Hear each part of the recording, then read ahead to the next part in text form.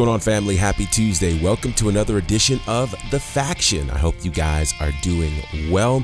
Hope your day is off to a fantastic start as we are on the road to WrestleMania. And for all of the things that we get excited about in the world of pro wrestling, this is one of the most exciting times of the year. And I know sometimes we can get caught up in how does the buildup feel and how does this feel and how does that feel. Let's do, and I'm already starting, so forgive me, but let's do ourselves a favor and not make comparisons for this road to WrestleMania to previous roads to WrestleMania. I know there is a temptation to do that, but let's not do that. Instead, let's enjoy this road because, believe it or not, there are some cool things being cooked up for us at WrestleMania, which I think is exciting. And in the process, we're getting some great moment and great matches. So I know I just jumped in. Forgive me. So let me backtrack and say welcome, everyone. It's great to have you with us. Thank you to all of you who are so regularly tuning in and subscribe to us via podcast on Google and Apple and Spotify or wherever else you may be checking us out. And to those of you who are on the socials rocking with us at The Faction Show, thank you so much. These types of things really do mean the absolute world. If you're not following and you're not subscribed, it's super easy to do. Just click the follow button on the socials or subscribe to us via podcast. Feel free to rate us and leave us comments as well. These things make a difference in terms of who gets to find us. And speaking of finding us, share what we're doing on the socials. So today, I definitely want to make sure we cover what happened on Monday Night Raw last night. So there may be a spoiler or two. So if there is, you may want to pause the podcast when we get to that particular spot. And there was a really neat moment that I'm going to get into, which I don't know if some of you caught it, but if you didn't, I'm here to help you make sure you relive it. But before I do that, I want to go back to AEW Dynamite because I realized in replaying yesterday's show that there were a whole lot of moments that I missed on Dynamite, and they were significant as well, including the official in-ring debut in AEW of the Hardys. I'm curious as to how that made you guys feel. What does it feel like for you to hear the Hardys' original music in AEW? What does it feel like to watch them in the tag team division there? I'll tell you how I felt. First of all, it's an amazing coup that Tony Khan was able to get that music. And if you haven't heard how he got it, because by the way, it's usually very difficult to get music that has been used in another organization in yours. You obviously have to pay licensing fees and that type of thing. So for instance, with CM Punk's song, Cult of Personality, that wasn't created by WWE, obviously. That was created by a band called Living Colour. Massive hit, certainly in the 90s. And so what they were able to do, obviously, was license that. And the brilliance behind these moves for AEW is when you can hear that music within the first 2 seconds, your mind recognizes it. Again, nostalgia shows up and you know exactly who's about to walk out on that stage. So for them to do that with the arrival of Jeff Hardy and then the transition into the Hardys was brilliant. So here's how they made that happen. Apparently, the Hardys' music was stock music. And in case you don't know what stock music is music that wasn't created specifically by the WWE or AEW, but it was created with the intent of being used freely or at a small cost by some other folks. So now this tells us a few things. First of all, that legendary music from the Hardys was not created by Jim Johnston or WWE's Music Camp, which is amazing to me. And I have to say, all this time I didn't know it. But it also explains why on a lot of those WWE albums, we would hear remixes to it and other versions of it, but we never heard that version really on an album. So that's pretty amazing in and of itself. Apparently, it didn't cost a whole lot to get licensing for that stock music. And so with that said, Now you've got the original music for the Hardys in AEW. Kind of a brilliant move from Tony Khan and that crew. So shout out to him and shout out to, again, giving us that Hardys feel. With that said, I find it so interesting that Jeff Hardy has always been the daredevil of the two and has always seemed to be in the best shape of the two, especially now. It's very clear that Matt's knees aren't what they used to be, though I think he finds a lot of joy being reunited with his brother. And I could probably park there for a second and say this: Matt Hardy in AEW has not been what we thought it would be. He debuted almost 2 years ago during the pandemic, the whole delete thing. And I think all thought we were getting the Matt Hardy that was the genius in Impact that never was let loose in his return to WWE. We didn't get that. Instead, I think we found Matt Hardy really trying to be something and trying to figure out who in the world he is in this AEW context.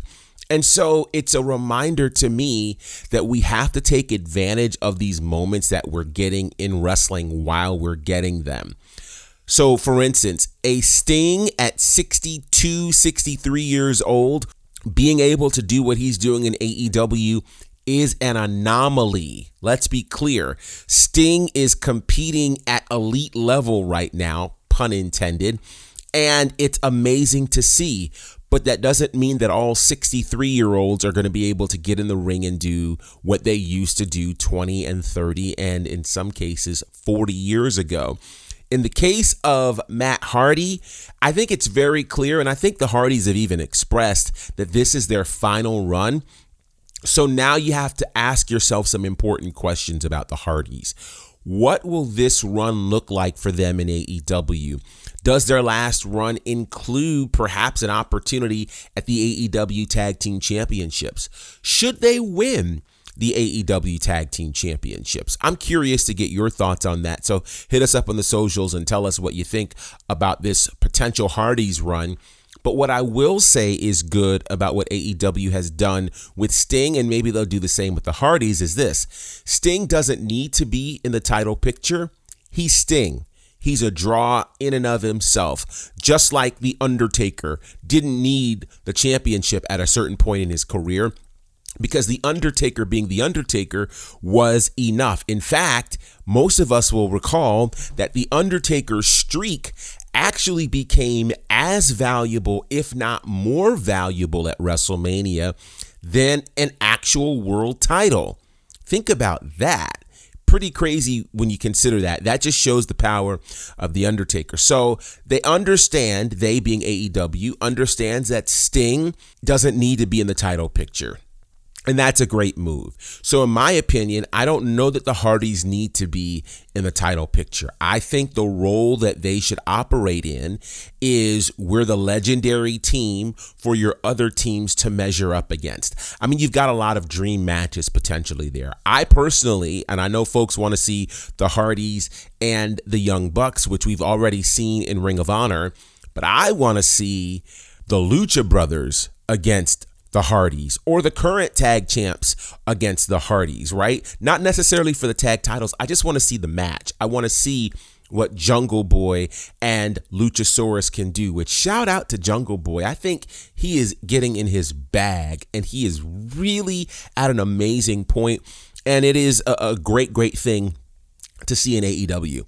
So with that said, you've got the Hardys doing what they do, which I think is amazing. There are two other big moments that I want to grab from Dynamite before we move on to what happened on Raw last night. And one of those moments is Jericho and his Jericho Appreciation Society mentioning what I think is a cool dig, that they are sports entertainers. The brilliance of this is not lost on me. So we've all had the discussion about the difference between sports entertainment and pro wrestling. And we understand even AEW calls themselves the home of professional wrestling. And so when you call yourself the home of professional wrestling, you are clearly making a delineation between you and WWE, who doesn't even use the term. They refer to themselves as sports entertainment. So when Jericho calls the Jericho Appreciation Society sports entertainment, it is already an inferred situation that we've got WWE versus AEW in AEW, which is brilliant, being led by Jericho. Like, I just think there are many, many places it can go, and it came out of nowhere. So I like it. I'm very interested to see how they will continue to draw the line between what they consider to be sports entertainers and pro wrestlers in AEW of all places. So this should get very interesting. Now, we saw great things, of course, with Jon Moxley and Bryan Danielson and William Regal. I don't know what they're going to name themselves, but I love every minute of it. It's incredible. And then, of course, we have to talk about the main event where Thunder Rosa wins the AEW Women's World Championship in a steel cage match against Britt Baker. So a couple of thoughts on this. For one, this was obviously the right move. I do think it took too long to happen, but with that said, if it was going to happen anywhere in the world, San Antonio, Thunder Rosa's home, where she does Mission Pro, where the people know her and love her, and where that crowd might have been one of the most excited and raucous crowds we've seen in all of AEW, and that's saying a lot. That was the right move. What would have made this better for me is if they did not have this match less than 2 weeks ago at the Revolution pay-per-view. Like, that could have been scrapped. Britt Baker could have defended against someone else and then made this worthwhile. But that's not what happened. Be that as it may, I'm very, very happy to see the great, great things that they did in this match. They've got an amazing rivalry, which will continue, and I hope they're smart and that they give us some breathing room between the next time these two women fight.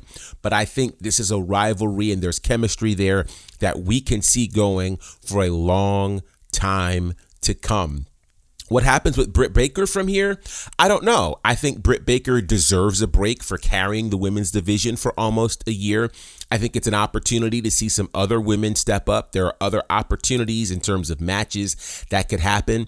But absolutely, Thunder Rosa deserves the opportunity to carry the AEW women's division and carry it for a while. So I'm intrigued to see what's going to happen, but congratulations to Thunder Rosa, the new AEW Women's World Champion.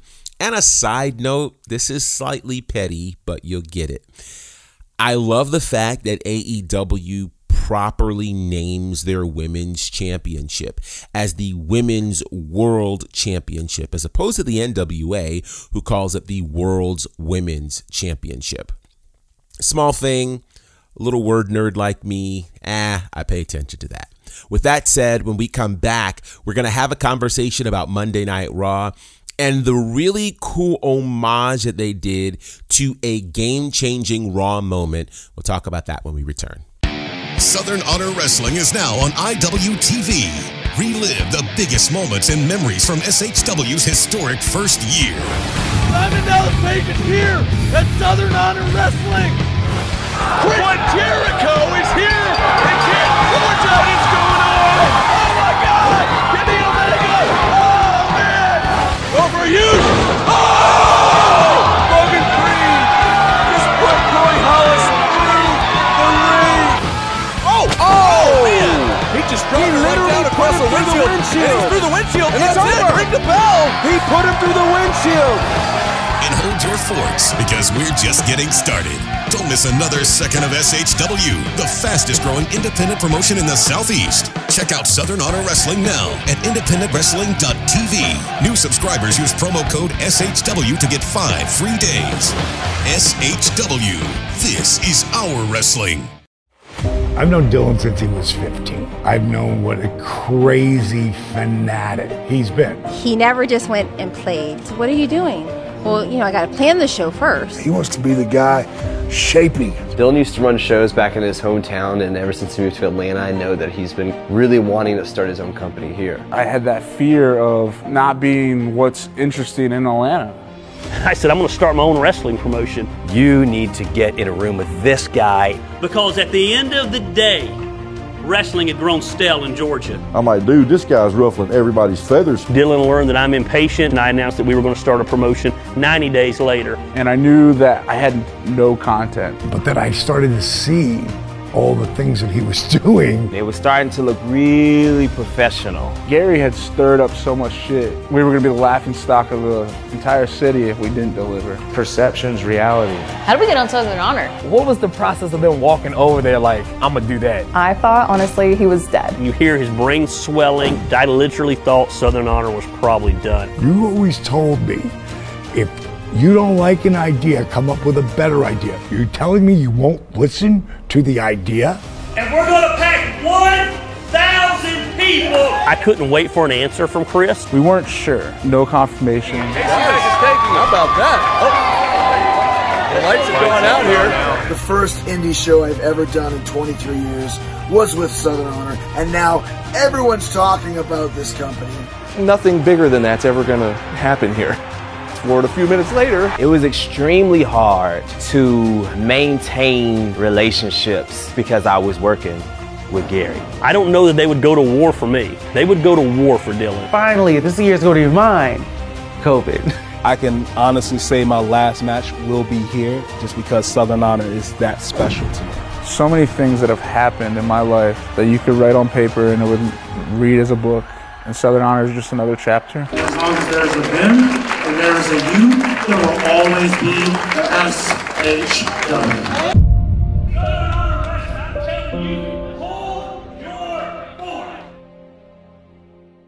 Monday Night Raw took place last night from, of all places, Chicago, Illinois. Chicago, the home to 3 WrestleManias. Chicago, the same place, of course, where CM Punk made his triumphant return to pro wrestling last summer. Chicago, known for its incredible fan base. And so what would happen on the Raw next to the Raw before Mania?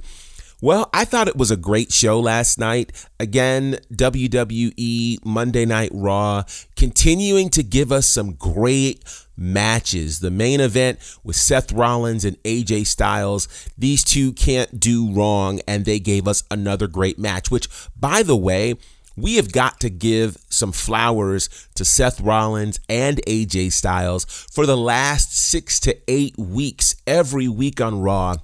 They have been involved in some incredible matches. We could probably go all the way back to January and look at the great matches that they've been a part of. So I know people give Raw a hard time, and Raw isn't what it used to be, but Monday Night Raw is giving us some great matches and some great moments, such as how the show opened.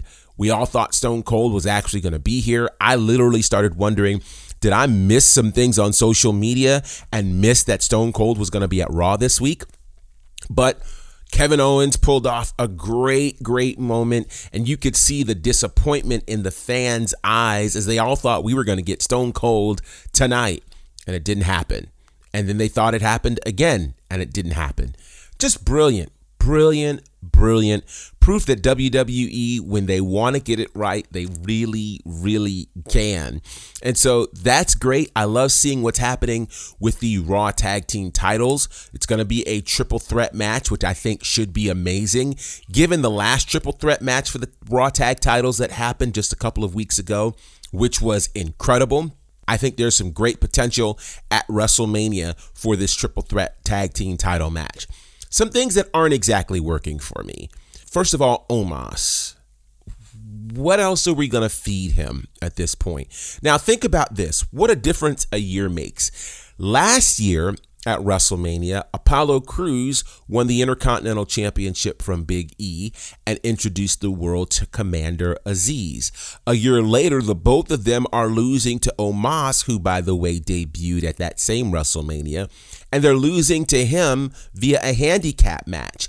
Is it crazy to me that Omos is still undefeated, and yet Shanky, who is Jinder Mahal's right-hand man, who is just about the same size as Omos in terms of 7 feet, can't get a win right? So it's weird that there's only really one giant right now in WWE because the other two are losing like it's normal.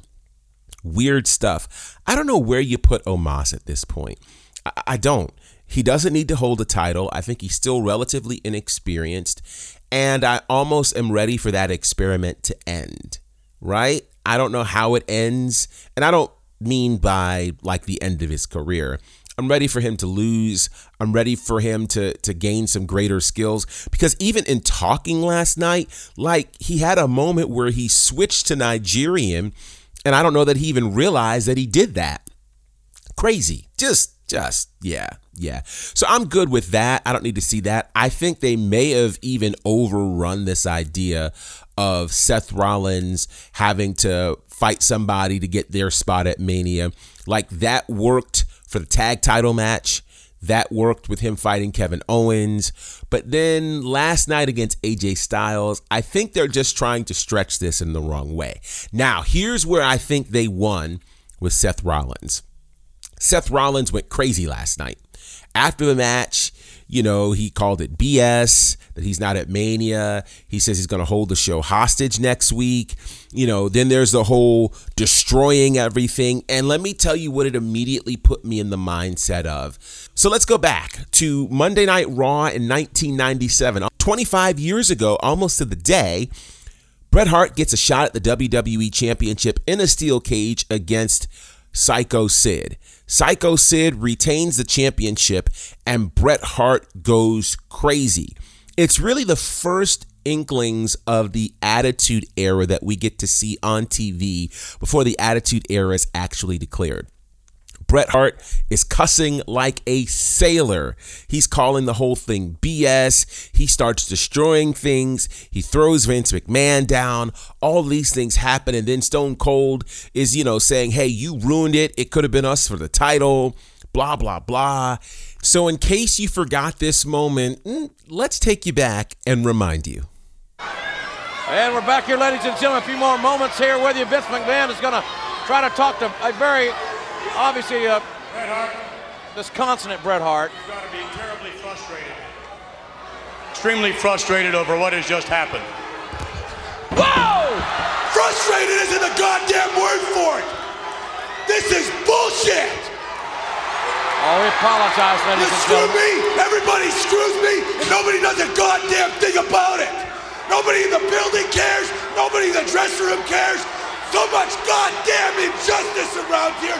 I've had it up to here. We apologize, ladies and gentlemen. Everybody knows it. I know it. Everybody knows it. I should be the World Wrestling Federation champion. Get him out of the ring. Everybody just keeps turning a blind eye. You keep turning a blind eye to it. I got that Gorilla Monsoon.